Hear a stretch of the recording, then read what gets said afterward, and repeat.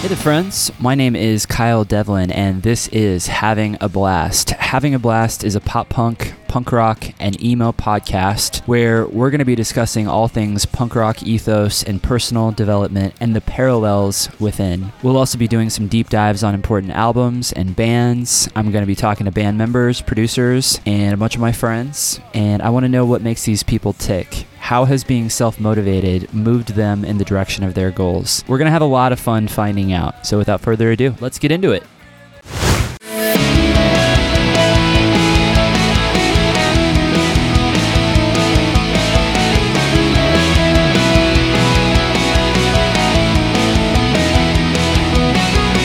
Hey there, friends. Welcome to the show. On today's episode, I'm incredibly excited to be speaking with Mr. Mike Davenport of the legendary band The Ataris. Mike joined the band just before they recorded Blue Skies, Broken Hearts, Next 12 Exits, as well as the EP Look Forward to Failure, and that's where I discovered them on the Fat Records compilation. And from the moment I heard San Dimas High School Football Rules, I was immediately hooked. One of my favorite bands. Love The Ataris. We cover a lot of ground in this episode. I really appreciate Mike for taking the time. He was really transparent with me. We discussed the early days of the band. We talk about all the trials and tribulations of being on a major label, what it's like to be a gigantic band in the limelight. He gives an incredible Don Henley story. We talk about the success of In This Diary, San Dimas High School Football Rules, as well as the backstory behind doing the cover song, The Boys of Summer. So this is a fantastic conversation. I absolutely loved speaking with Mike. It was cool to hear him talk about the Ataris as well as Versus the World. He gives some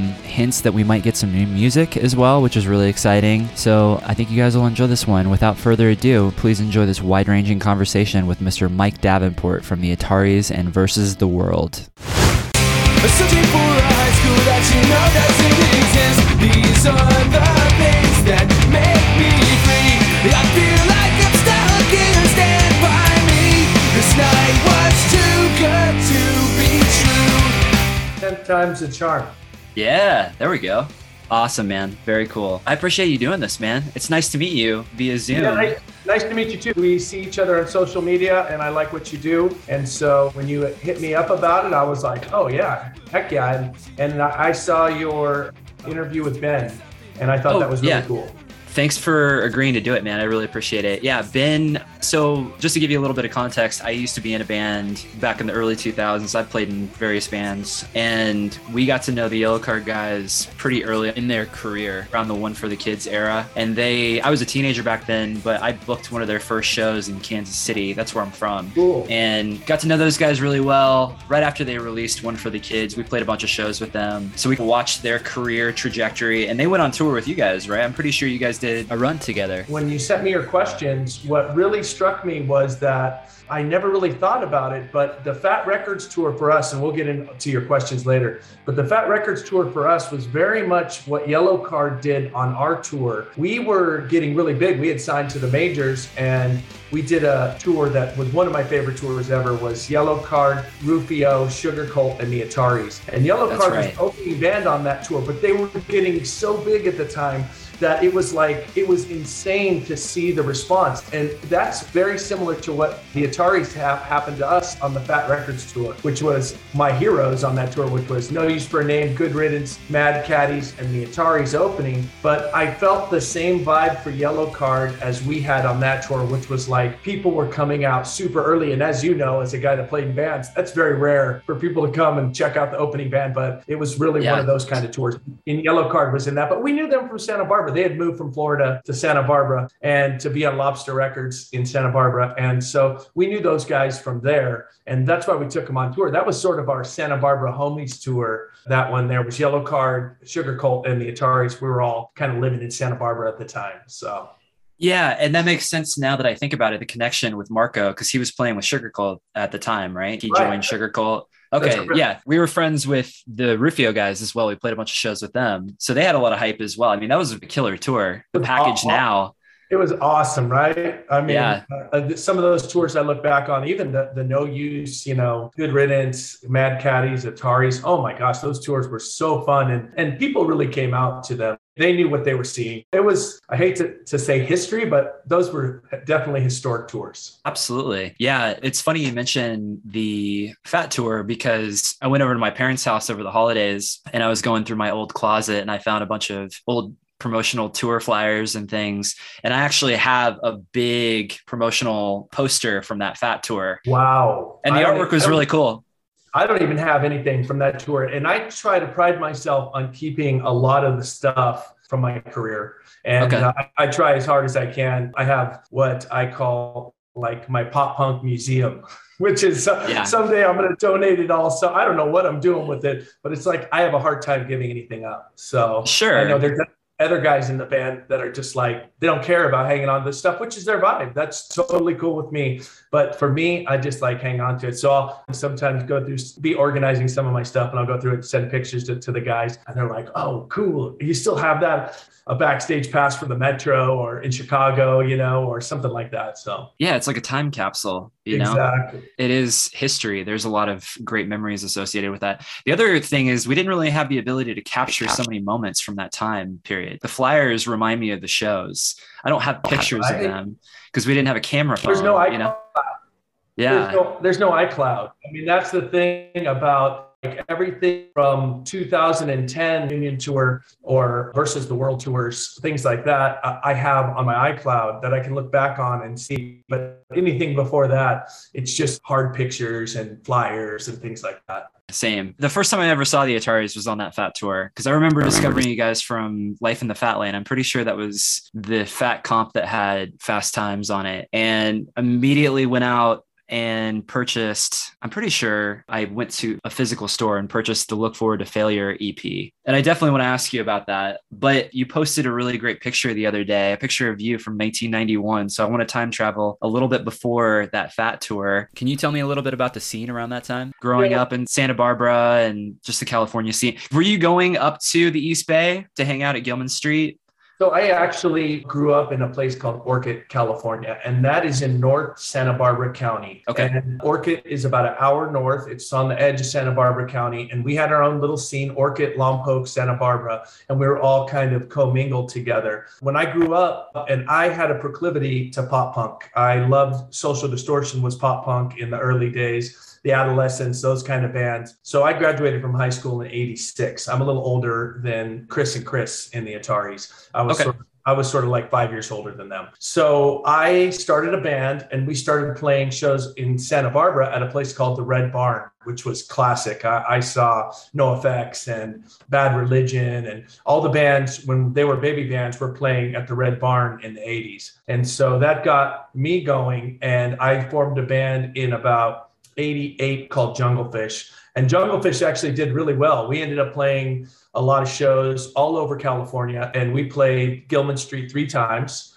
And that picture was from one of those shows. Now, Junglefish was a little more hardcore than, say, the Ataris and Versus the World. We were more of a hardcore punk band, and I sang and played bass in that band. And I met a lot of the guys, the Offspring and NoFX, Fat Mike, and things like that, that would later, No Use for a Name, Junglefish played with No Use for a Name in the early days. A lot of those guys we met back then, and so it was a trip for them to see my progression from that band to the Ataris. But I moved to Santa Barbara and with the intention of kind of springing Junglefish from Santa Barbara, but then I met Chris Rowe and I realized that that was my destiny. But yeah, the scene was great. It was Lagwagon was called Section 8 back then, and they played shows with Junglefish, Lagwagon, The Offspring, NoFX. We all played these great small, they were mostly like VFW halls, Grange halls, backyards, parties in Isla Vista, which is the college part of Santa Barbara. And all these bands ended up becoming these great bands. The scene the bands were really competitive. And so we competed with each other. And that's how I think such a small town like Santa Barbara ended up having all these great bands that came from there. Mad Caddies and Sugar Cult and Lagwagon and Nerf Herder and the Ataris, and even bigger bands like Toad the Wet Sprocket, Dishwalla, Ugly Kid Joe. All these bands came from this teeny little town, Santa Barbara, all around the same time. And we were all competing with each other because there's only so many clubs that you can play in. And so we were all playing in the 90s in these clubs. It just kind of was this explosion that came out of there. And it was awesome. Yeah, I'll bet. I would imagine you guys were probably helping each other level up with that friendly competition. You know, you hear somebody's new music.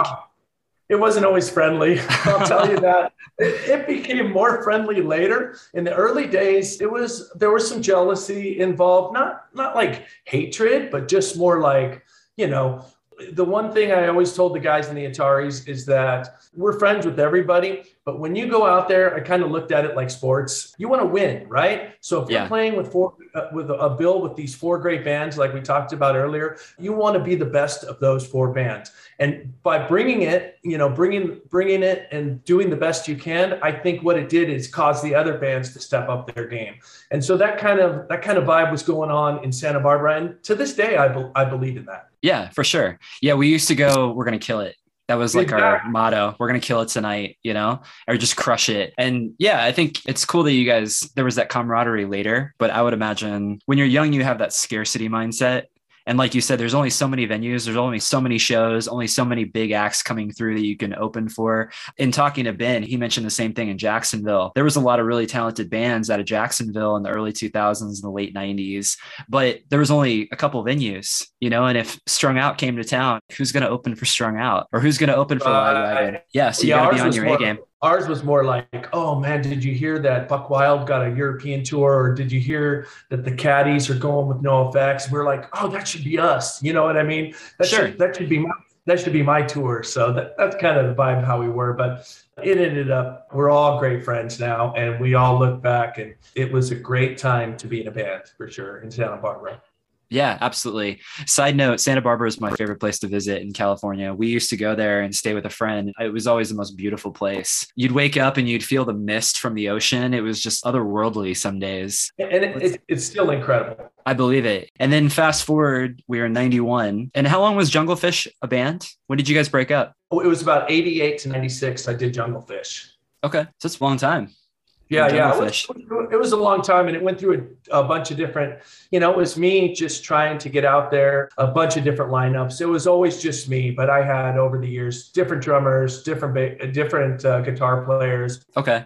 Mike started breaking up a little bit here, and I think it was due to my internet actually. So we restarted the router and then we got back on the call and started right back up with a conversation. So here it is. I have a good buddy that lives in Lawrence. His name's Roger Feliciano, and he actually works at the university there at one of the places, the food, in one of the dorms, the food places. Cool. So, Rad, at KU? Yeah, at KU, yeah. That's awesome, man. Yeah, you guys played in Lawrence quite a bit. I probably saw you guys play Lawrence at least a few times. But that Fat tour came through. I'm pretty sure that was at the Bottleneck here in Lawrence, Kansas. It was, yeah. Yeah, that was a great show. It was 99, so I would have been 16. Yeah, classic tour, incredible lineup. I mean, Fat was just all the rage at that point. I was discovering so many bands from their compilations. But before that, 1996, a few years before that, you met Chris Rowe. You were mentioning that before. Can you just tell me that story? Because he was from Indiana. What made him eventually make his way out to California? So Chris was this like mad genius who really didn't go the normal route to school. His parents really cultivated his obsession for music, and they let him, they gave him the tools, guitars and 4-track recorders and drum machines and things like that. So he basically was a mad scientist creating these cool bands. He would do whole projects, like a hardcore project, a pop punk project, a electronica project, and he would record these and then shoot out demo tapes to people. So the Ataris was just one of his little projects. And he would show up at punk shows, like the Vandals came through Indianapolis. He lived in Anderson, Indiana, not far out of Indianapolis. And he went to one of these shows and he gave the merch guy a demo tape. And then it wasn't but a few months later, he got a call from Joe Escalante, the bass player for the Vandals, and said, hey, I'd like to sign your band. I'm starting a new record label. At that time, Kung Fu had only had Assorted Jelly Beans, was the only band that they had signed. So the Ataris was going to be the second band. And Chris thought it was a prank call, hung up the phone on Joe. And so Joe called him back and said, I'm serious. And Chris kind of said, well, I don't really have a band. It's kind of me. And I have a friend that plays guitar. Chris was playing bass at the time, and a drum machine. And he said, well, we'll figure something out. So why don't you come to California and we'll make an album. And so basically Joe flew Chris out to California. Well, first he said, we're going to have this guy play drums on your record, which is Derek Plord, the drummer for Lagwagon. Derek recently left Lagwagon, and Joe was trying to help him out. Derek was not in Lagwagon, but was an amazing drummer. And so he got Derek together with Chris. So they started talking on the phone, and Chris just happened to have, Derek had a friend named Joanne, this girl that Chris kind of struck up a romance with over the phone while he was talking to Derek. So they all decided, Chris decided that he was going to go out and stay at Joanne's in Santa Barbara. Joanne just happened to be the singer of a band I played in also. Besides Junglefish, I played in a band called Beaker, which was sort of a 90s alternative. It was like Garbage. You know, the Riot Girl thing was big. And so I was playing in that band. We were actually getting looked at by a bunch of majors and stuff like that. It was a good band. Beaker was awesome. And Chris came out to stay with Joanne, and Chris and I instantly bonded over our taste in music. He was so advanced. He was 5 years younger than me, but so worldly when it came to music. His dad loved classic rock and roll. And so we kind of struck up a friendship over our love for music. So I was painting houses in the college section of town, and I decided, hey, Chris, why don't you come help me out while you're making this record? And so they started playing the demos for me of Anywhere But Here, and I was just blown away. It was light years beyond anything. I wanted to quit every band I'd ever been in, and instantly I was like, okay. Without asking him, I did everything possible to make sure he asked me to be in the band. So he did do an early lineup that did 2 tours, just 2 little teeny tours with Marco from Sugar Cult played bass and Derek played drums, but that imploded quickly. They were a lot different than Chris, and Chris and I were friends. And so he had gotten in 97, he was like, I don't think this is working. I'm going to go home to Indiana. He's like, I'll give it one more shot. And so he said, I have this Dancehall Crashers Unwritten Law tour. Do you want to play bass? And I was waiting for that. I was like, oh yeah. He's like, we got to find a drummer. So we had 2 weeks to find a drummer to go on that tour. And so we started auditioning drummers right away. And I brought in the drummer that was playing in Beaker to audition, and he was good. But while we were at the audition in Santa Barbara, had this kind of like these little tiny houses is what they would look like now. Recording studios, this guy rented out these tiny houses for bands to practice in. And in one of the other tiny houses, we heard this crazy drummer. We're like, who is that? And so we went and knocked on the door, and that's where we met Chris Knapp. He was in there. I think he was 18 at the time. That's why we called him Kid. Kid was his nickname. He was insane. He was rocking so hard. So all the demo tapes that we were going to give to this other drummer, we just gave to him and said, we said, you want to go on tour in 10 days? He's like, yeah, for sure. And so we said, okay, we're going to have practice tomorrow night. So the next night we had practice, and he just happened to be also rehearsing. That studio he was in was with Marco Pena, who became our first Ataris guitar player.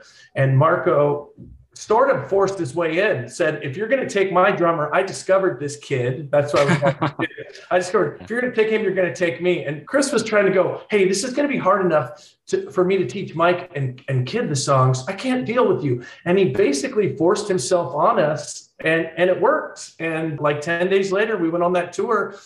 And we did really well. It worked. And then that parlayed into a little Vandals tour. And I remember Joe, very skeptical. Joe was very skeptical the first time he met us because he knew that Chris had lost Marco from Sugar Cult and Derek. And he thought, oh man, that's the end of this, right? Yeah. And then we showed up and we played a Vandals Christmas show at the Palace in Hollywood, and we really did well. And he was like, wow, I think this is going to work. And it just kind of took off from there, and was a slow grind. But a funny thing I don't talk about too often is that early when I joined the Ataris, I saw these tours that Chris had been given by Joe. And I thought, oh, this is going to be easy. We're just going to, Chris's songs are amazing. We're just going to get these big tours and we're going to kill it and do it. But Joe basically was hard on us. He said, okay, I've given you these couple tours. It's time for you to make your own way. So that's when Chris and I got to work on really networking. We grabbed a copy of Maximum Rock and Roll's Book Your Own Life, and we started making calls, and we would book these tours. We played, the first couple runs across America were basements, backyards, VFW halls, all that stuff. And we would go out for 90 days and eat off the dollar menu and sleep in the van and get from one show to the next. But it was enough that Anywhere But Here was enough to get us shows. And then that's when Chris started writing the songs that would become Blue Skies. And we actually recorded Blue Skies before Look Forward to Failure, but it was when San Dimas was put on Life in the Fat Lane, like you said. Fat Mike heard that song and he said, I really want to put this on here. But to put this on here, you have to do an EP for Fat. So we took 2 songs off Blue Skies, and we rushed into the blasting room in Fort Collins. And I remember we were so broke then. We slept on the floor of the blasting room, and Bill and Stefan of the Descendants recorded 4 songs that would be the 4 songs and then the 2 from Blue Skies. And that ended up coming out first.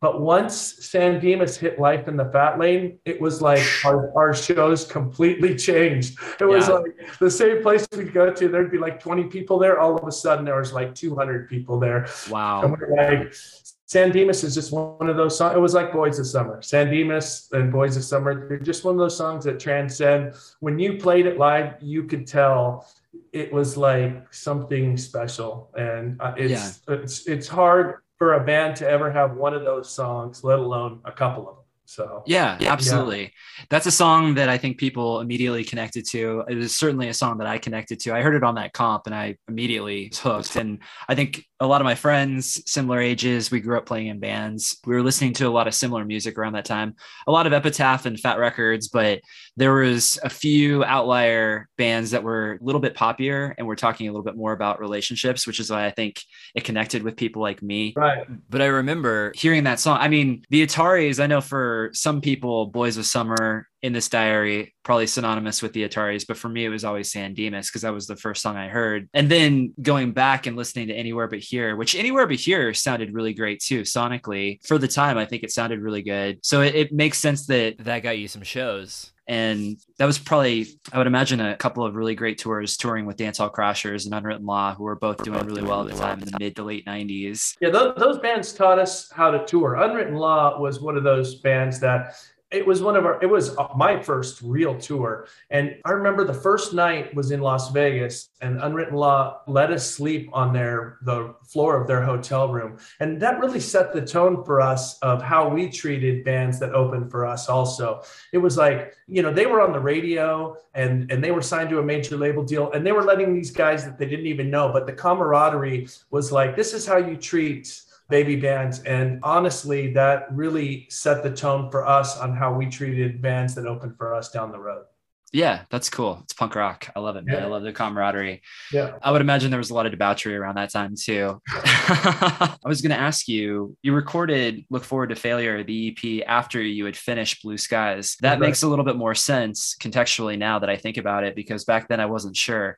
But I remember getting my hands on a copy of Look Forward to Failure before Blue Skies. How did that work as far as your contract with Kung Fu? Because I know Fat Records, they're famous for doing one-off deals and things like that. But was Joe hesitant to have you guys release those songs? Joe and Fat Mike went to summer camp together as kids. And so they'd known each other way before they were both punk rock.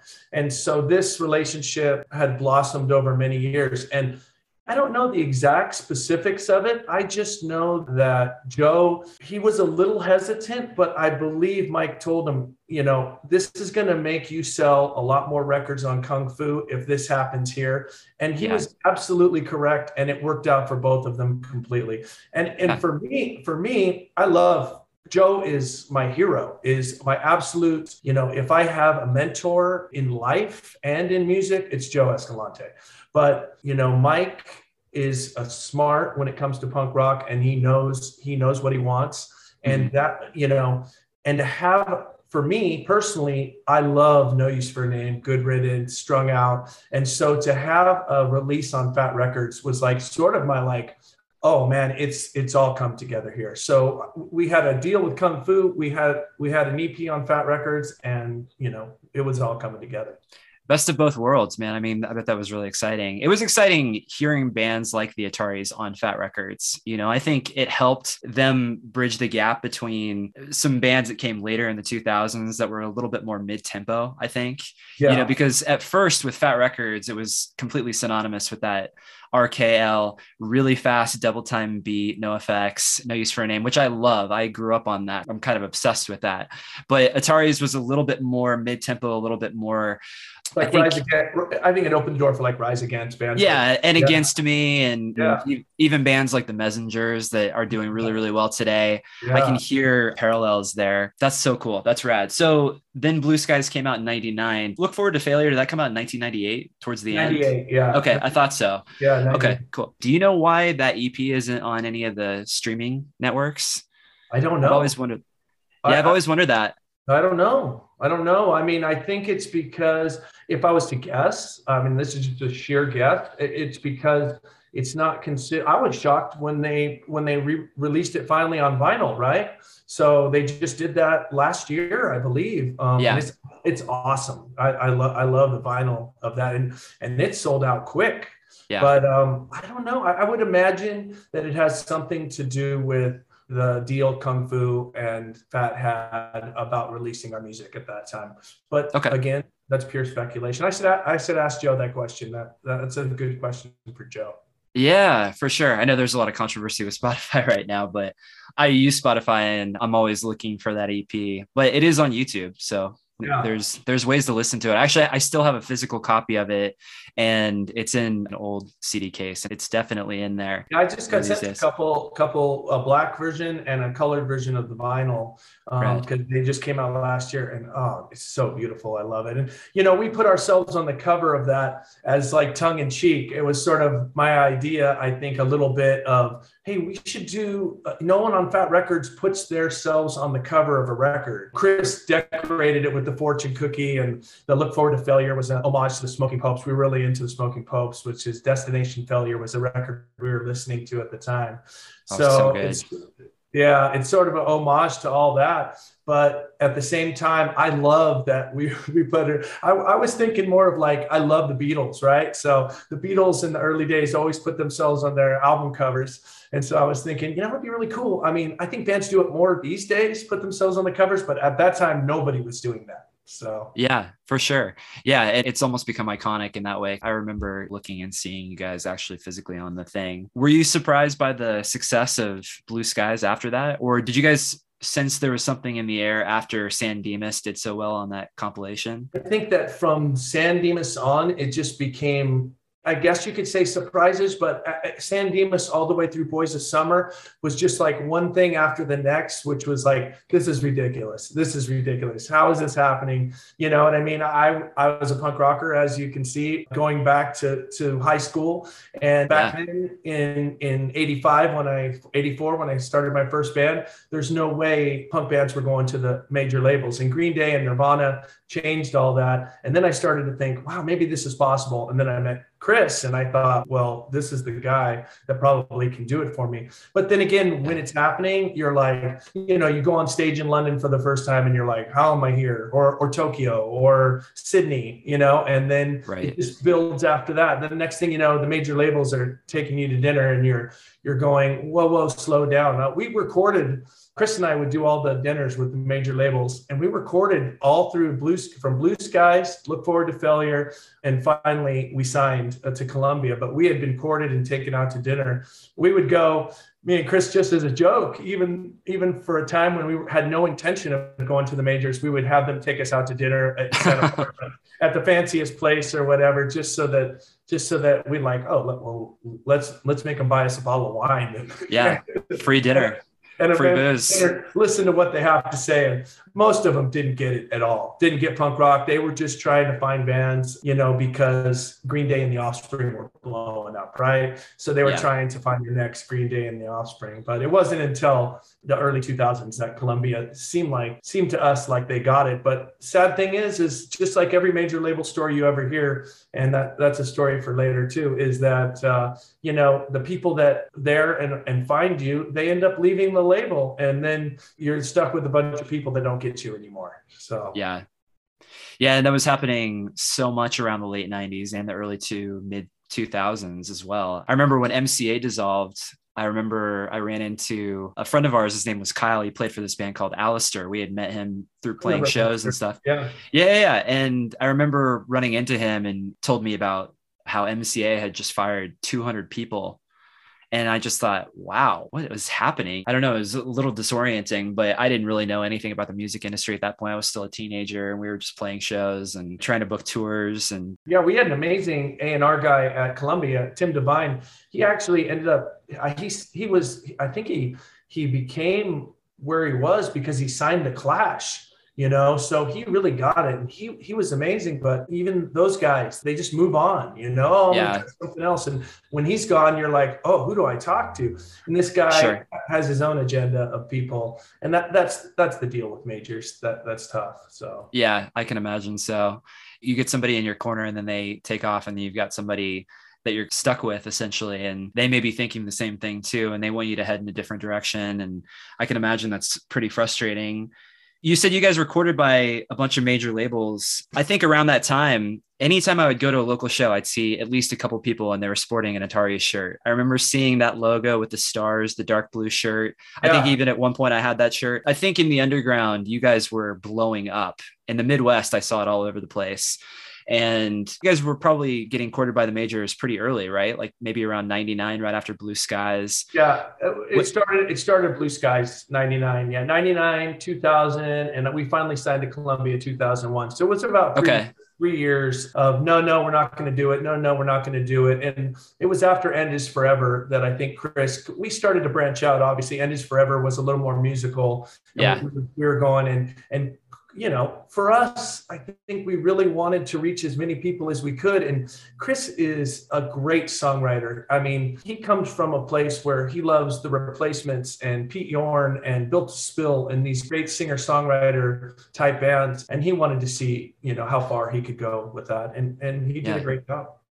Did you guys have to fulfill your contract with Kung Fu? Is that why we did? End Is Forever didn't come out on a major? I always wondered because I thought for sure End Is Forever was going to come out on a major label, but I didn't know if you guys had to fulfill a contract, maybe 2 full lengths with Kung Fu or something. Three. Yeah, we had 3 with Kung Fu, and that was Anywhere, Blue Skies, End Is Forever. And that's we did have to fulfill that contract, but would have Joe sold out of that contract? I'm sure he would have, I'm sure if we really wanted him to, but we weren't quite ready yet. I think we wanted End Is Forever to come out on Kung Fu too. So it wasn't like we were pushing to get off either.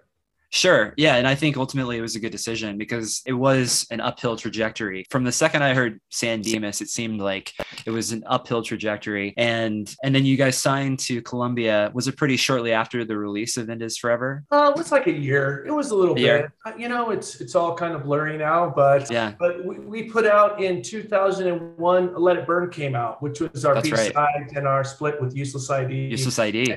Yeah. And so we had that in the bag to keep our fans, so to say, to keep product out there. And we wanted that to be out there. And then we spent all of 2002 working on what would ultimately become So Long Astoria. So Long Astoria. The one thing Columbia did tell us, which was we were playing 300 shows a year from 97 through 2001.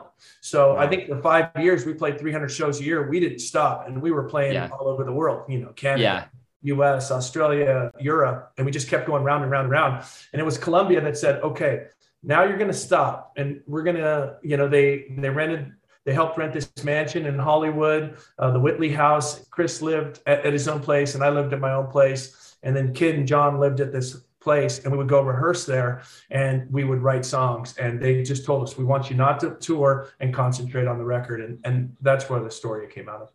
And that's great. And I think it was a natural progression. So Long Astoria, it felt a little bit more grown up. You guys were talking about different things. I know that was intentional because I remember reading Chris, he wanted to write about different topics and things like that.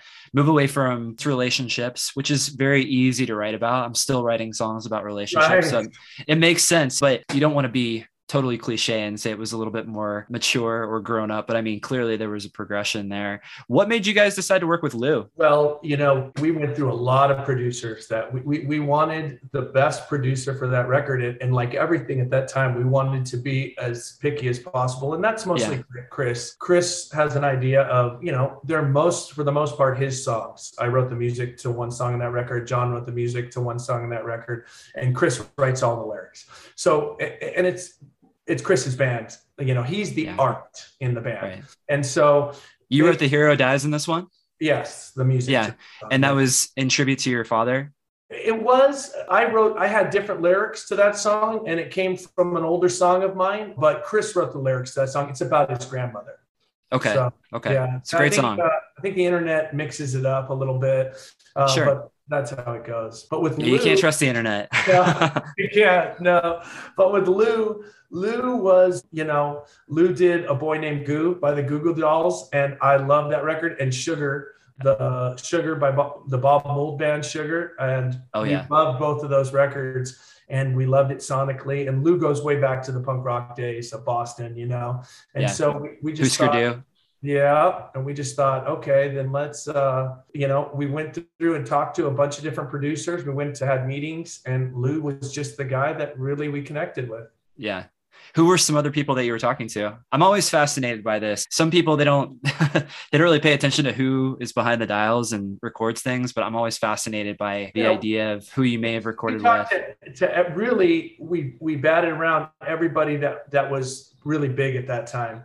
But And I think we really kind of either wanted Lou or Steve Albini, and I don't think Steve Albini wanted anything to do with us. That would have been a different record, Mike, for sure.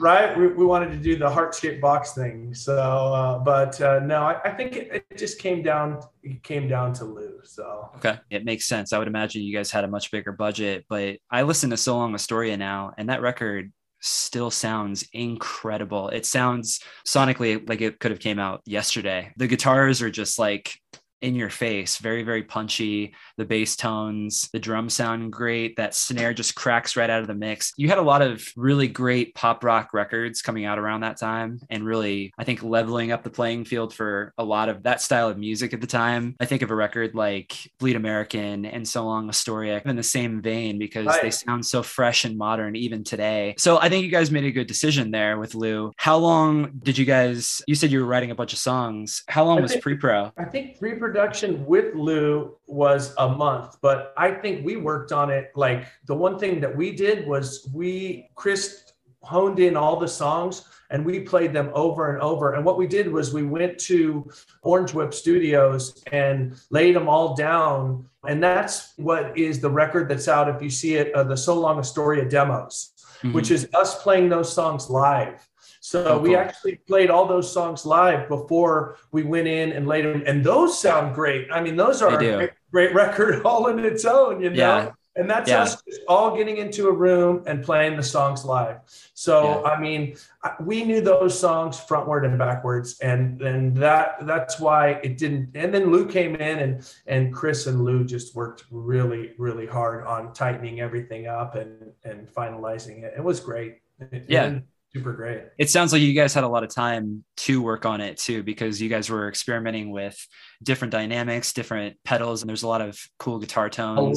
A lot of that. a lot Yeah. amps, pedals, guitars, a lot of that. If you ask John will tell you that it was awesome at the time, but I don't think he ever wants to go that deep again. That's fair. Yeah, Yeah. it's a little bit more rock and roll, a little less punk rock. So I get that for sure.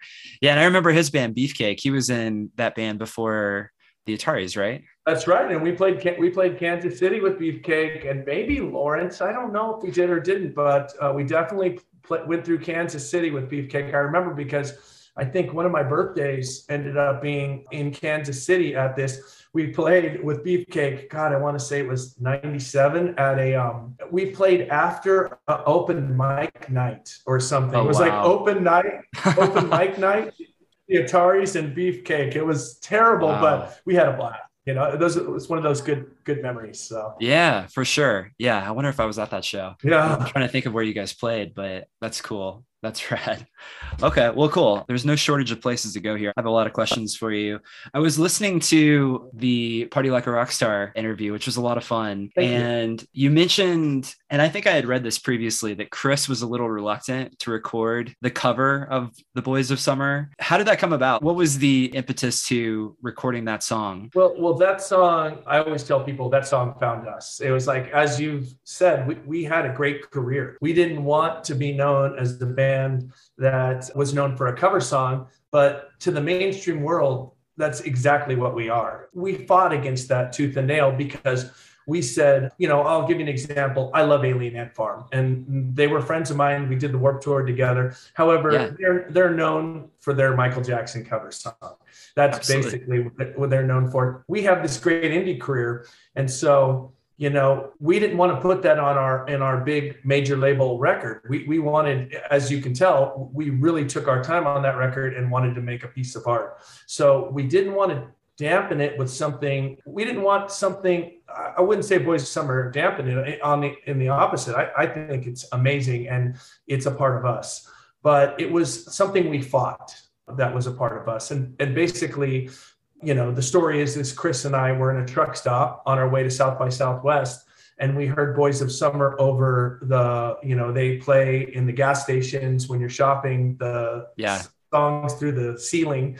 We heard Boys of Summer, and we started talking about our memories of Boys of Summer, both of us, how much we love that song. Yeah. And then we had 2 warm-up shows, El Paso and San Antonio, before we got to Austin to play South by Southwest. And we started tinkering with it. Chris just started playing it at Soundcheck in El Paso. And I was like, wow. I was like, that sounds good. I really like that. And so we started tinkering with it. And I was like, we should play that. I was always pushing on him. We should play that tonight. No, it's not ready. And so we learned all the lyrics. The drive from El Paso to San Antonio is horrific. It's like 12 hours across Texas. And I've done that drive. Yeah. So we learned the guitar parts and stuff. And we premiered it the next night. We played it in Soundcheck in San Antonio, and it just sounded great. So he said, maybe we'll play it tonight if the crowd's feeling it. He was always gauging certain songs, new songs and things on how the crowd was going. The crowd was going crazy. And so Chris was like, let's try it. So we played Boys of Summer, and it was just like San Dimas. First time we played San Dimas, it was like people went crazy, and it was blew the roof off. Yeah, it like found us. It was perfect for us. And so our manager was there. He had flown in that night to see one show. By that time, we had gotten major label management. And Darren. So this was after Kevin Lyman?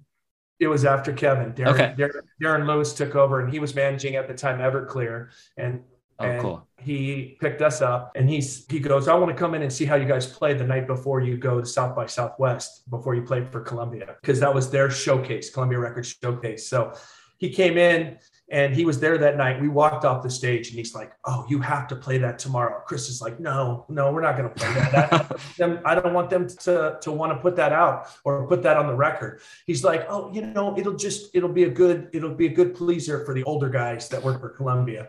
So the next night at South by Southwest at La Zona Rosa, we played that song, packed house, and our A&R guy, the guy I told you about earlier, Tim Devine, came up right afterwards, and he's like, oh my gosh, that was great. You didn't tell me that you played a cover of that song.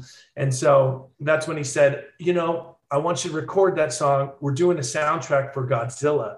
So the Matthew Broderick version of Godzilla years ago. I remember that one. Yeah. Yeah. And so he's like, we're going to put it on that soundtrack. Just record it when you're doing the Astoria stuff. So we recorded it during that time. And again, while we were recording it, it just sounded so good. Right. Yeah. And so yeah, it just came across good. And he would come in every once in a while and listen to the mixes and everything else. And then one day he came in and he said, hey, it's not going to make the soundtrack, not because it's not good, just because they opted to go with something else or whatever major label stuff that they tell you. He's like, but we want to put it on the record. And Chris was adamant. No, I don't want to put it on the record. If we put it on he finally conceded after kind of getting pissed off, I got to tell you. And we put it deep on the record. It wasn't even in the beginning or anything like that. And he promised, we're not going to make it a single. I promise you. It's going to go on the record because it's so good. And so we put it on the record. And Chris, the Black Flag sticker on the Cadillac, that's Chris trying to keep that as punk rock as possible, trying to put our own flair on that song. And then In This Diary came out. When the album came out, In This Diary took off, went to number 10 for 4 weeks. And the video was great. We did the DVD that went with it. And everything was going good. And I think Chris says My Reply was next. I thought it was So Long Astoria. But the next single was supposed to come out. We had the video treatment all ready to go. And we were really, really psyched up on the next single. And K-Rock started playing Boys This Summer all on their own. And they never do that in California here. And it just took off. It went straight to like the Hot 100, climbed the charts on that. And the next thing you know, Columbia tells us, this is your next single and you're going to do it or else. It was one of those, we got one of these, Chris was refusing to play it live for a while. And I tell the story on the Party Like a Rock Star podcast about how we were basically forced, look, if you don't start playing this song live, then, you'll never work in this town again, was the basics of it. And so Chris did it. He wrote the shirt. We went on the K-Rock Weenie Roast and he wrote the Who the Fuck is Don Henley t-shirt with a Sharpie on his shirt. And we went out and played that show. And then that whole Don Henley controversy started after that. But, Boys This Summer to me is, I love it. I live in LA and I live in Hollywood, North Hollywood, and I listen to K-Rock still. And I hear Boys of Summer at least every other day, really? Yeah, when I'm chilling, driving around, and they still play it. That's awesome. They still play it, especially in the summertime. In the summertime, they play it almost every day. And so, it's one of those things. And everybody talks to me about that song. Most mainstream people, talk to me about that song. Sure. Everybody who's punk rock knows about our career. But that song really transcended to the everyday person. And I'm really glad we did it. But I will tell you that we kind of fought it all the way. Yeah. Your band, there's a lot of serendipity that's occurred over the career of the Ataris. And just in mentioning the few things that you were talking about, like the formation of the band, you becoming a member, Joe and Fat Mike, I think when he was putting songs out on those compilations, that really would make or break bands, it seemed, or really just make bands, So there was a lot of serendipitous moments. And like you said, that song just found you. And even the controversy, I wonder if that had something that propelled it too. And like you mentioned, K-Rock, not only do they not just throw songs into their rotation, millions of people listen to K-Rock, but they're also the radio station that it was like the lead domino for all the other alternative stations in the United States. So they start playing this and then other radio stations catch wind of that. And then there's all these other markets that are spinning that song. And I know here in Kansas City, they play that song all the time. I think you guys got a pretty fair amount of In This Diary as well when it first came out. I think they were playing that song a lot too. We did. I tell people In This Diary was the first song I heard on K-Rock. I remember we were living in Hollywood at the time and I was driving down Hollywood Boulevard and I was listening to K-Rock and I heard In This Diary and I had to pull over. I was like, we have a little alternative station in Santa Barbara that's amazing. It's called KJE. It's still around. It's still playing great alternative music. And I'd heard my bands on KJE all the time, right? But to hear your song on K-Rock was a different level. It was like this aha moment where I pulled over and was like, oh my gosh, they're playing In This Diary. I can't believe it. And then they talked about us afterwards, That's right. and it was cool. But In This Diary did well, but like I tell people, it disappeared. I've never heard In This Diary on the radio in like 20 years, or it hasn't been that long, but maybe like 17 years or something like that. So it's been a long time. It's like Boys of Summer lives on, but In This Diary, as far as the radio is gone, is gone. Sure. So. But it's cool that you guys have this generational song that I'm sure people are now discovering, even in the realm of TikTok, because it's funny how these older songs, they get picked back up in social media and things like that. So very cool. I think it was a good decision on your part to do that and just added to the legacy of the band. I'm very glad we did Boys of Summer. And it's a great story, right? And then that's not even the Don Henley part of it. And I know you've probably told this story a lot, but it's a really great story. I was curious if you wouldn't mind if you could share the Don Henley story that you have, because you actually got to speak with him, right? Well, it goes right off the end of us not wanting to play it and Chris finally playing it. The thing is about Boys of Summer is at the time, a lot of our fans and the people that were getting into us and hearing it on the radio thought that was an Atari song. They didn't even know that the Don Henley person existed or he wrote that song. Yeah. So Chris was seeing so much of that online on the internet and getting those questions at shows that he wrote the shirt, "Who the fuck is Don Henley?" in a Sharpie. And we walked off stage from that show the first time that we actually played it live to fulfill Columbia's threats. Their wishes. Their wishes. And a Rolling Stone photographer was waiting at the bottom of the stage and just said, "Oh, you guys stand right there." And took a picture of us. And it was awesome because Chris had these Gene Simmons blood packets. And so he had blood running down his "Who the fuck is Don Henley" shirt. And then they put it in the next issue of Rolling Stone. And once it hit, we got a call from our manager, from Darren Lewis. And he said, "Hey, we got a problem." We're like, "Problem?" He's like, "Yeah, whoever wrote a quick blurb," it wasn't even an article, I would call it a blurb. It was like a paragraph about the show and about us being an up and coming band or whatever. They had taken the "Who the fuck is Don Henley" shirt out of context and made it seem like that we were saying we were better than Don Henley, which was really odd to us. We're like, that's dumb, that's nothing. But it got back to Don Henley, and Don Henley was not happy about it. And so we had an upcoming date to play Boys of Summer at the Major League Baseball All-Star Game at Cellular Field in Chicago. And so we were excited. We're all big baseball fans. All of us are. And so we were like they asked us, "Do you want to play the All-Star Game?" We're like, "Heck yeah, are you crazy, man?" "Oh, of course we want to play the All-Star Game." So to play, we didn't know this at the time, but our manager told us, well, to play Boys of Summer anywhere in the world is fine, but to play it on live TV, you need the songwriter's permission. So Don Henley, after he saw the Rolling Stone thing, I guess he reads Rolling Stone, or his manager does, or somebody, he said, "Oh, the Ataris aren't going to play that song at the All-Star Game." And so it was like went into full crisis mode, if you will. Well, MLB, this was millions of people, right, that we were going to play in front of. How could we not do that? They can't change it. So they tried to go through all the normal channels, right, of the manager to manager and record label to record label. And come on, Don, you don't understand. And finally they got down where Darren came to me after a show. I think it was after we played Pepsi Smashed. I don't know if you remember that, but we played with like the Black Eyed Peas, and I forgot who else. I remember I got high with Fergie that night. I remember the Yellow Card dudes. They did that. That was one of their big breaks. And so at that show, the Black Eyed Peas show, or the Pepsi Smash, my manager came up to me. He's like, Don Henley's still saying no, we don't know what to do. So I had an idea, Mike, you're the talker. Obviously I'm a talker. You're the talker in the band. We think that maybe you could call Don Henley and get to him on a personal level. I was like, me? How the hell am I going to do that? He's like, well, I used to work for Irving Azoff, Don Henley's manager, before I was your manager. And I still have a couple of his phone numbers, his private phone numbers, which is totally crazy, right? He's like, that's crazy. He's like, I want you to call him up yourself and explain the situation to him. I'm like, I don't know, man. I don't think I can do this.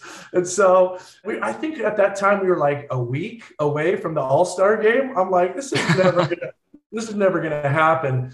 And so The next night, I think we were on the Warped Tour. That was 2003 Warped Tour. And that was like after Ventura, we played that the same night. The next night was LA. And Darren comes up to me, did you call him? I'm like, I'm afraid. I didn't call him. No. Next night, San Diego. He's like, you got to call him. I'm like, I'm afraid. And then the next night we played Kimmel.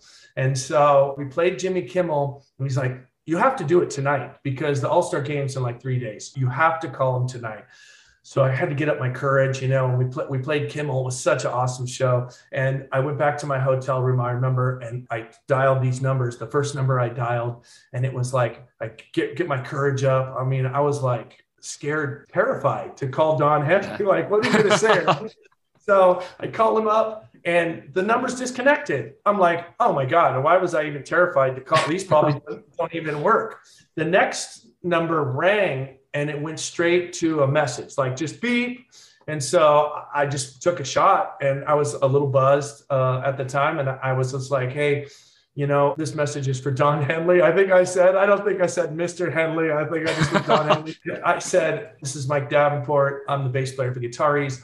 We want to play, we're the ones that cover Boys of Summer. And we want you to know we really respect you. And I went into this whole thing, which is true about my father. My father died in a car accident when I was 19. And at his funeral, he loved the Eagles. And at his funeral, we played Life in the Fast Lane. And I explained all that. I think I almost got teary. I was so like going into the moment and into my father and things that I try not to get too deep into. But I did for that call. And I said, I just want you to know, Chris didn't mean anything bad by it. And I explained to him what I just explained to you, which is like, Chris wrote it because people thought it was our song. And Chris wanted people to know, this is your song. This isn't our song.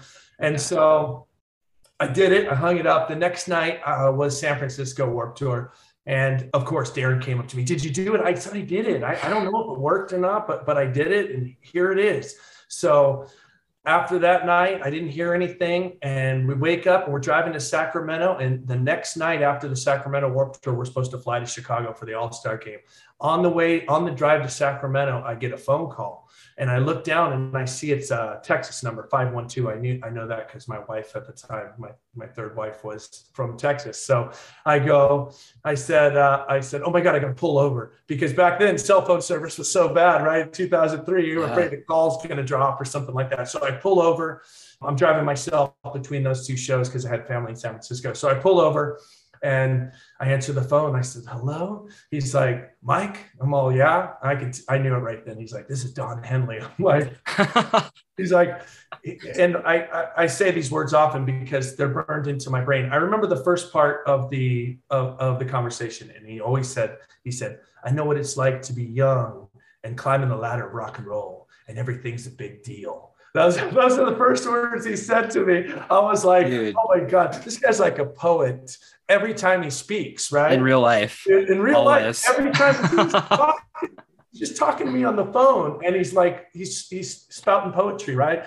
So I started talking to him, and I explained everything again. I told him about my dad again and all that. He's like, I got you. It's all good. I called my manager. You guys can play the All-Star game. Played at the All-Star game. It's going to be fine. He's like, tell your singer it's all good. And he was amazing. And I ended up actually having to call him one more time to play it on Much Music in Canada. We played it live, and I had to call him one more time because his management was like holding off on it. I think Irving Azoff, his management, was holding a little grudge about that. Even afterwards, I had to call one more time and get permission for him, and he released it and let us play it the second time too live. So, and then that's such a cool story, man. Thank you for sharing that. That's amazing.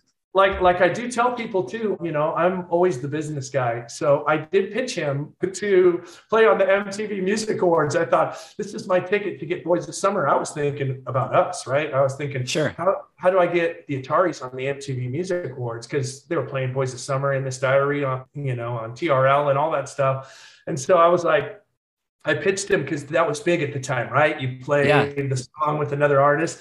And he's like, no, I ain't gonna do that. I was like, well, you can't, get mad at a guy for asking, right? So, no, not at all.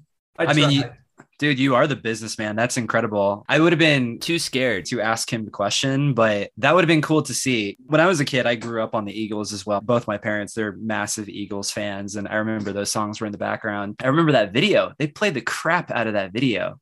Yeah. That black and white video. It was just regular rotation. So I feel like that could have worked, the fact that you guys out there and him maybe singing a few of the lines and then Chris sings a few of the lines.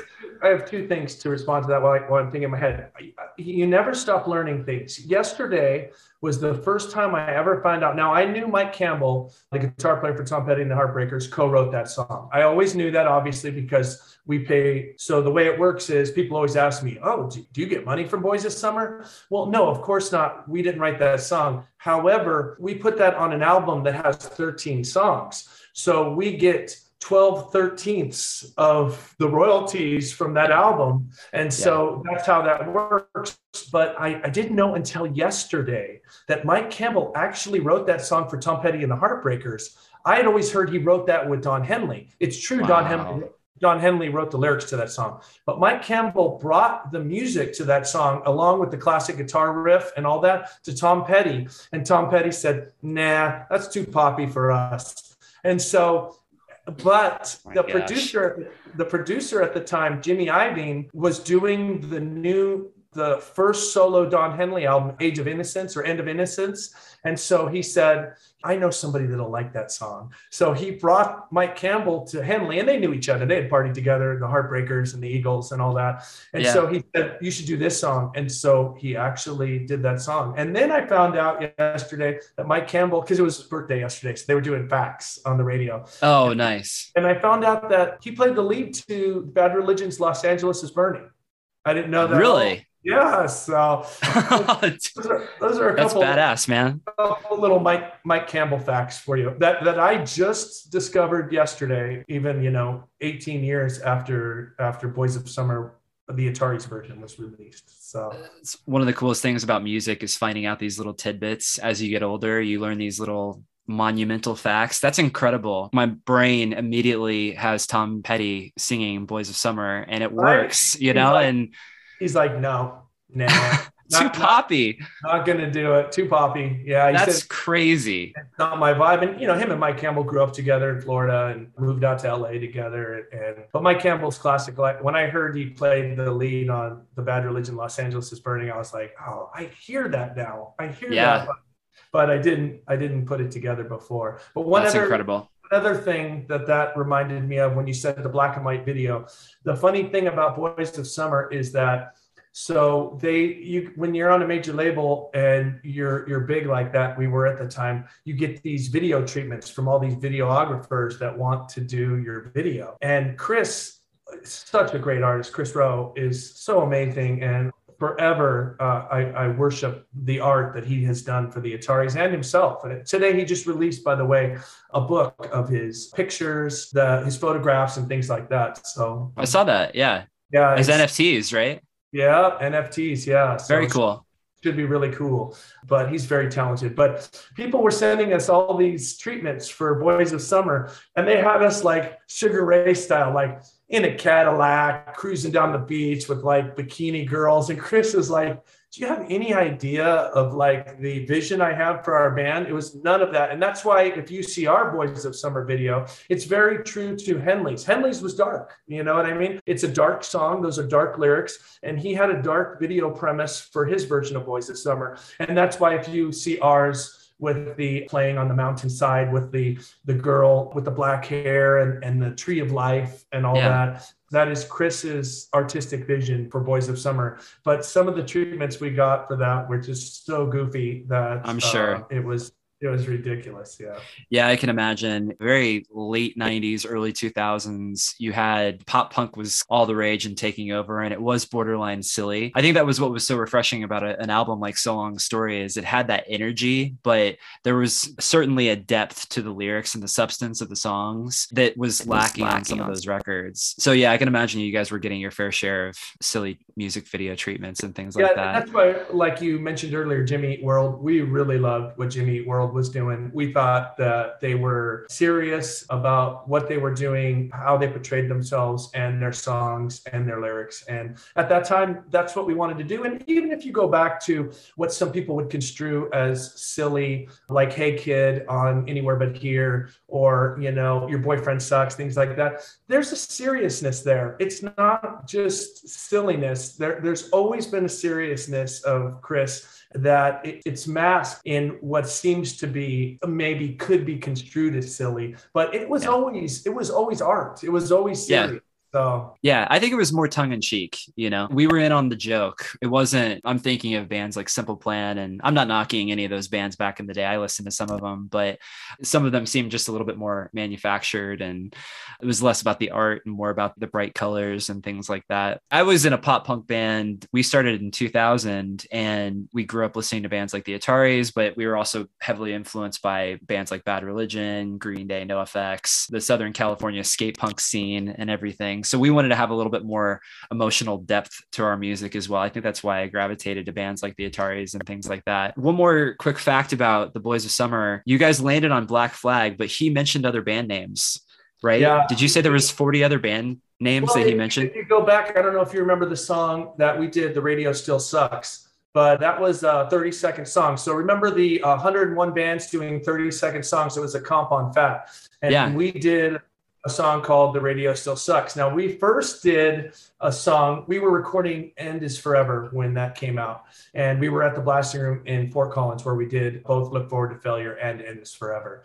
And when we were out there, Fat Mike calls and says, I'm doing 101 bands, 30-second song. So send me a song. So Chris wrote the song that we ended up calling Blue Skies, Broken Hearts, Next 12 Exits. It was on the Let It Burn EP later, the Let It Burn split. That's right.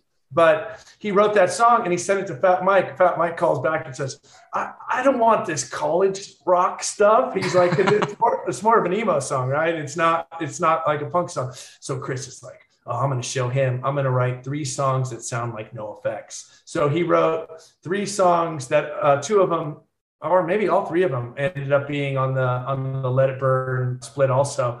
The Radio Still Sucks. Fat Mike was like, oh my gosh, this is amazing. And so he puts that on. So Chris always loved naming bands, right? Bands that he loved and bands that he didn't love in songs. So I think that the Boys of Summer was just a progression of that, of how he likes to name bands in songs. You know, he went through the progression, all his favorite bands at the time: Built to Spill, Jawbreaker, Sticker on a Cadillac, Descendant, Sticker on a Cadillac. He went through them all, but just like Boys of Summer found us, I swear Black Flag just found us. It was just like, you play them all back and you're like, oh wow, that works, and it's iconic, right? That makes that song as much as anything else is the Black Flag Sticker on a Cadillac. So yeah, it was the first thing I noticed when I heard that song. That is so cool. They switched the name of the band. And I don't think it was the first thing Chris sung at all, because I think he went through the progression of who Chris is very in the moment of who he was listening to at the time. I don't think that was the first thing that he sung, but once we played him back, that was just like, oh, you can't pick anything else. That just works. It's just there. So. And what a nice tribute to Bill Stevenson too. Yeah, exactly. Really cool. Yeah. And Chris was conscious of that too. I think he would rather have put Descendants Sticker on a Cadillac, but don't mind my 11-year-old running behind. No worries. She's getting her cat. So I love it, man. Her cat with the jacuzzis, right? This is my office is in the sunroom, and the jacuzzi's in the corner, and the cat sleeps on the jacuzzi top because it's nice and warm. Very cool. I don't know if you could hear my puppy is barking in the background. Probably a car. Yeah, I did. Yeah, this is a lot of fun. This is very illuminating. This record that I've been listening to for so long. You mentioned the Yellowcard, Rufio, and Sugar Cult tour. I would imagine that was a fun one. Were there any other noteworthy tours on that record cycle? Because you guys were playing some big places. I remember we were on tour, my band Game Time. We went down to San Diego. Is that where the Glass House is? Or is that more north? Glass House is in Pomona. So Pomona, that's right. Pomona, but Glass House is one of those iconic places that we started in, opening for the Vandals and bands there, and then ended up doing our own headlining shows. It was just us. I think I remember them saying a stat of all the records we sold, 50% of our records we sold were in Orange County, California, and then the other 50% were in the rest of the world. So wow. It was something crazy like that. It was outrageous. And the Glass House is one of those places that we would play and they would just pack up against there. But, we had a night off on tour and we saw that you guys were playing. Okay, we're gonna go see the Ataris, and I'm pretty sure you guys played 2 shows and Audio Karate opened both. Awesome. But it was a great show, and I remember it was right after Astoria had come out, and you guys sounded amazing that night. I've always wondered, because you left the band, you parted ways with the band and Chris in 2005. I mean, that's, in the grand scheme of things, that's only 2 years, because So Long Astoria came out in 2003. What happened from that time period? You guys were probably on the road for at least 1.5 years. We were, if not longer. You know, it's so weird how all that happens. But at the time, it's sort of like I never really quit. And Chris, I was never fired, right? I just sort of started doing, Donald Spence is my singer in Versus the World, and he helped me a lot. He would stand in for Chris, and I've told this story many times too. When Chris would go away doing photography and things like that, he would stand in for Chris in the Ataris. He worked at our record store in Santa Barbara. The Ataris owned a record store called Down on Haley. And so we would rehearse the Astoria songs, and we would ask Donald, jump in. So Donald actually helped us write The Hero Dies in This One, and The Final Touches, and All You Can Never Know Is What You Learn, or I can't remember the name. John's song on Astoria. And so basically we were all working together. And during that time is when I saw Donald. I was like, wow, he's incredible. And I saw bands like Rise Against, heavier bands were kind of coming up at the time. And Chris was going more in a singer-songwriting phase. And the album that would come next for the Ataris, the only real album that I'm not on, was really not, I really wasn't into it as much as I was into what I was doing with Donald. And so I started writing these songs with Donald, and Kung Fu signed us, and that became the first Versus the World record. And instantly, No Use for a Name, who Tony had been my friend for many years, just sort of took us under his wing. And we went to Japan, we went to Europe. And basically, in 2005, the first Versus the World record came out, and we just took off. And that's basically how it went from there. Yeah. And I kind of just didn't look back. And it wasn't until I think we went 3 years till like 2008 that I realized, that I wasn't in the Ataris anymore, So, but I think it was just sort of this thing where we had been together for 10 years at the time. It had been 96 to 2005. And I think that all of us just kind of needed a break. Like I said, we had played 300 shows a year, and Kid had left the band before me about 3 months. And I played a couple shows without Kid as the drummer. And I kind of thought, I'm not really feeling this. And I sort of just gravitated to Donald, and we just threw ourselves into that first Versus the World record. And I think that's when I just sort of said, this is where I'm going. And it wasn't that we just didn't talk for a while, right? It wasn't like we were talking bad or whatever. And at the same time, I will tell you, we were all, me and Kid were partying pretty good. We weren't 100% in our heads. Chris was always pretty sober, Chris Rowe, and I got to commend him for that. And had I not been doing drugs and drinking like I did, I probably would have made some different decisions. But that's just the path that I took. And hindsight's 2020, my friend. Right? It just is. Exactly. And then, I've been there. So I appreciate you being transparent and sharing that with me, because I think we all, especially being in bands, you guys were a big band. You had a lengthy career. I'm sure you guys were having fun. I'm sure the shows were a lot of fun, a lot of emphatic and enthusiastic crowds and things like that. It was a good time. Let me put it like this. Chris wasn't stoked on our partying. And in 2005, with Donald and Tony and No Use for a Name, with Versus the World, No Use for a Name, I kept the party going for like 3 more years. So we just kind of kept the party going. And then about 2008, I took a break. And then we got Versus back together in about 2010 with new members, Chris Flippin from Lagwagon. That's when we went on our next run. And it was then that I had grown up a little bit during that time and changed, that Versus opened for the Ataris in England on a British tour. And I started jumping up and playing San Dimas again. And that's when Chris and I really realized that we're lifelong friends. And that's when we got the idea to do the reunion tour. And we did that. We started doing that in end of 2012, we got back together. Cool. And I played in the Ataris on and off again until 2016. So, okay. And nice. we're still great friends. So. That's great. That's great to hear, man. I'm really glad to hear it. And I'm a huge fan of Versus the World too. Are you guys planning on doing new tunes or maybe resurrecting that project?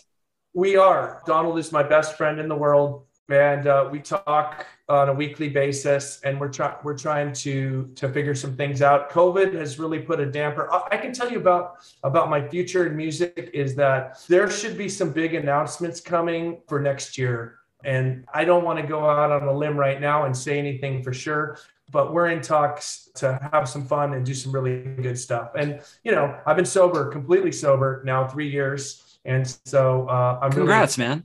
Thanks, man. I'm really excited to conquer the world. But COVID has really, really changed everything, right? And and we're very COVID conscious. We're not one of these bands that want to just try to push it. And that's fine. I get it. People need to make a living and do what they have to do.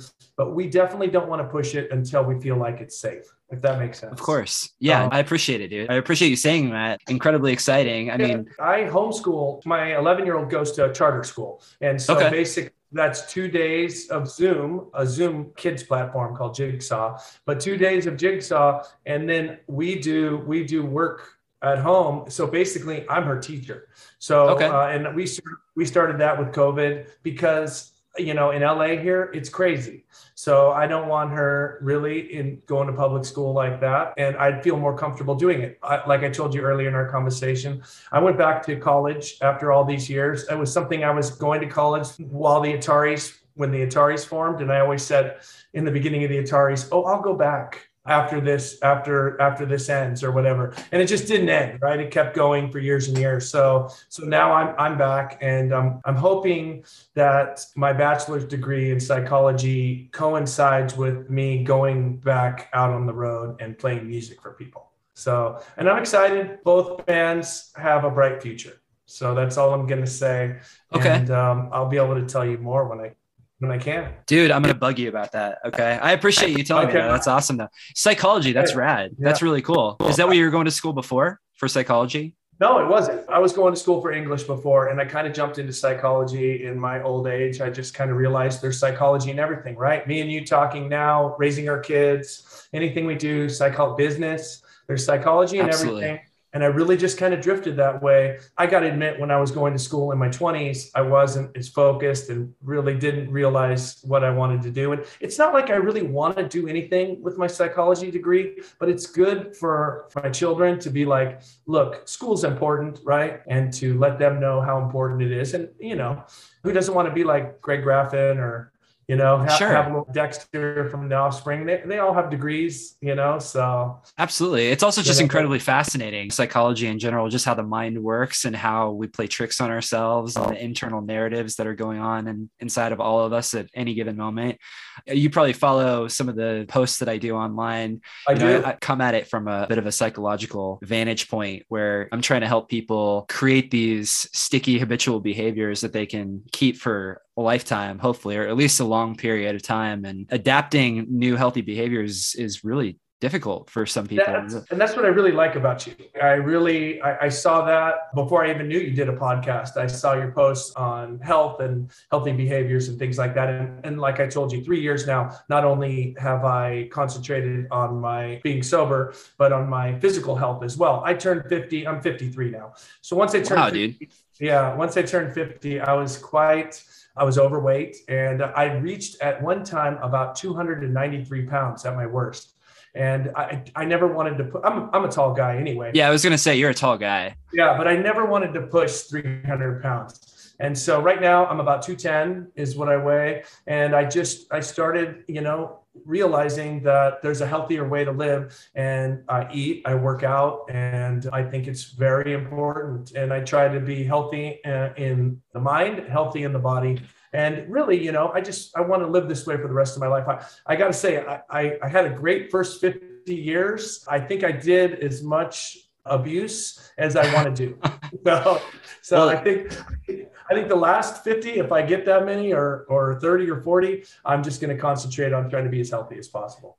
Dude, a few things. I never would in a million years would have guessed that you were 53. You look incredibly young for your age. So kudos to you, man. That's rad. Congratulations on being sober as well. That seems to be a common thread and a theme that I'm noticing with people on this podcast just over the last few months of doing interviews and things. So that's really cool. Congratulations. That's rad. I like you. I guess you could say I've been sober for I think it's 4 years now, 4.5 years. I don't drink either, but I feel a lot more clear-headed these days, but that's very cool, man. And I like the fact that you're still learning, you're still growing, and you're still pursuing things. That's really cool. You're setting a great example too. I wanted to say that as well. Going to school, like you said, you're trying to lead by example. So that's rad. Exactly. It's the one thing is that I'm a positive guy. I've always been positive, and I've always gone after my dreams. And I think that unless you're willing to take chances, then you're going to live a life of mediocrity.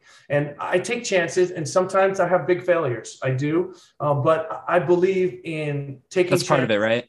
Yeah, it is. Big success is as important as big failures. And if you can't learn from your mistakes, and if you can't take something positive out of everything you do, then your life is going to be more negative. You have to be positive in this life, and you have to do your best. Not everybody is built like we are, I don't think, and able to wake up in the morning and try to be positive. Not everyone's built like that, but I just have been lucky enough to be born that way. So yeah, I think having an optimistic outlook is going to be more productive usually, especially in the long run too. If left to my own devices, I can delve into pessimism and cynicism. So I try to remind myself the same thing, just be positive and try to look for the good in every situation. Even those setbacks, there's a lesson in there. There's things to learn. I think that too, me working on my health and everything else, it's actually cultivated. I think Chris, John, and I are closer than we've ever been right now, maybe even in the height of our fame or anything. And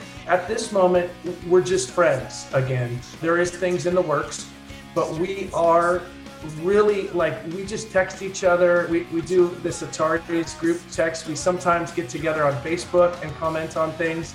And it's nice to be just their friends and not, when you're caught up in major labels and one show after another and you're young and you just, hindsight, like you said, is 20/20. Everybody looks back and thinks, but we know that we went through something together that was unique and beautiful and the adventure that people only wish and hope for, right? So we all went through that together. And now, as we're older, wiser, right? We appreciate that. And we appreciate each other for who we are. So and there's gratitude. With us, we were never really I never once was out there oh, Chris is this, Chris is that. It wasn't ever like that. It was just sort of we just sort of drifted apart and then we drift back together. And that's just sort of how our relationship has been. But we know that we're instrumental in each other's lives. Chris and I have this bond that transcends normal friendship. So Yeah, for sure. There's a pure friendship there, and there's, I think, great art to be potentially made if you have that pure friendship. I'm revisiting my old band, and we've been recording songs and stuff, and it's been cool. More fun than ever. We're just purely doing it for the fun of it, which has been just a really cool thing. Well, Mike, dude, I want to be respectful of your time. I really, really appreciate you doing this. I've been a fan of your work now for over 20 years, which is kind of crazy to think about. I mean, at this point, it's been 25 years. So this is a bit of a thrill for me. Thank you for doing it. And that was awesome. You're great to talk to. And thank you, dude. Friends with you on social media is awesome also. And so I appreciate the kind words, man. Keep up the positive stuff. Yeah. If you ever need anyone for some positive words, I'm always here too. So excellent, man. I appreciate it, dude. And if you get this together, send me whatever you do to promo it, and I'll push it on my stuff too. Okay, cool. Yeah, no, I absolutely will. I've been doing a show bi-weekly, but this will be the next one after next week. So I will definitely hit you up. But dude, this has been amazing, man. I really appreciate you taking the time. So awesome. Yeah, we'll stay in touch, but I'm incredibly excited at the prospect of potential new music. So that's very cool. It's coming. I promise. Red. Okay, cool. I'll definitely check it out. All right, man. We'll have a fantastic rest of your night and your week, and I'll talk to you soon. All right. Take care, Kyle. Thank you. All right. Bye. See you, buddy.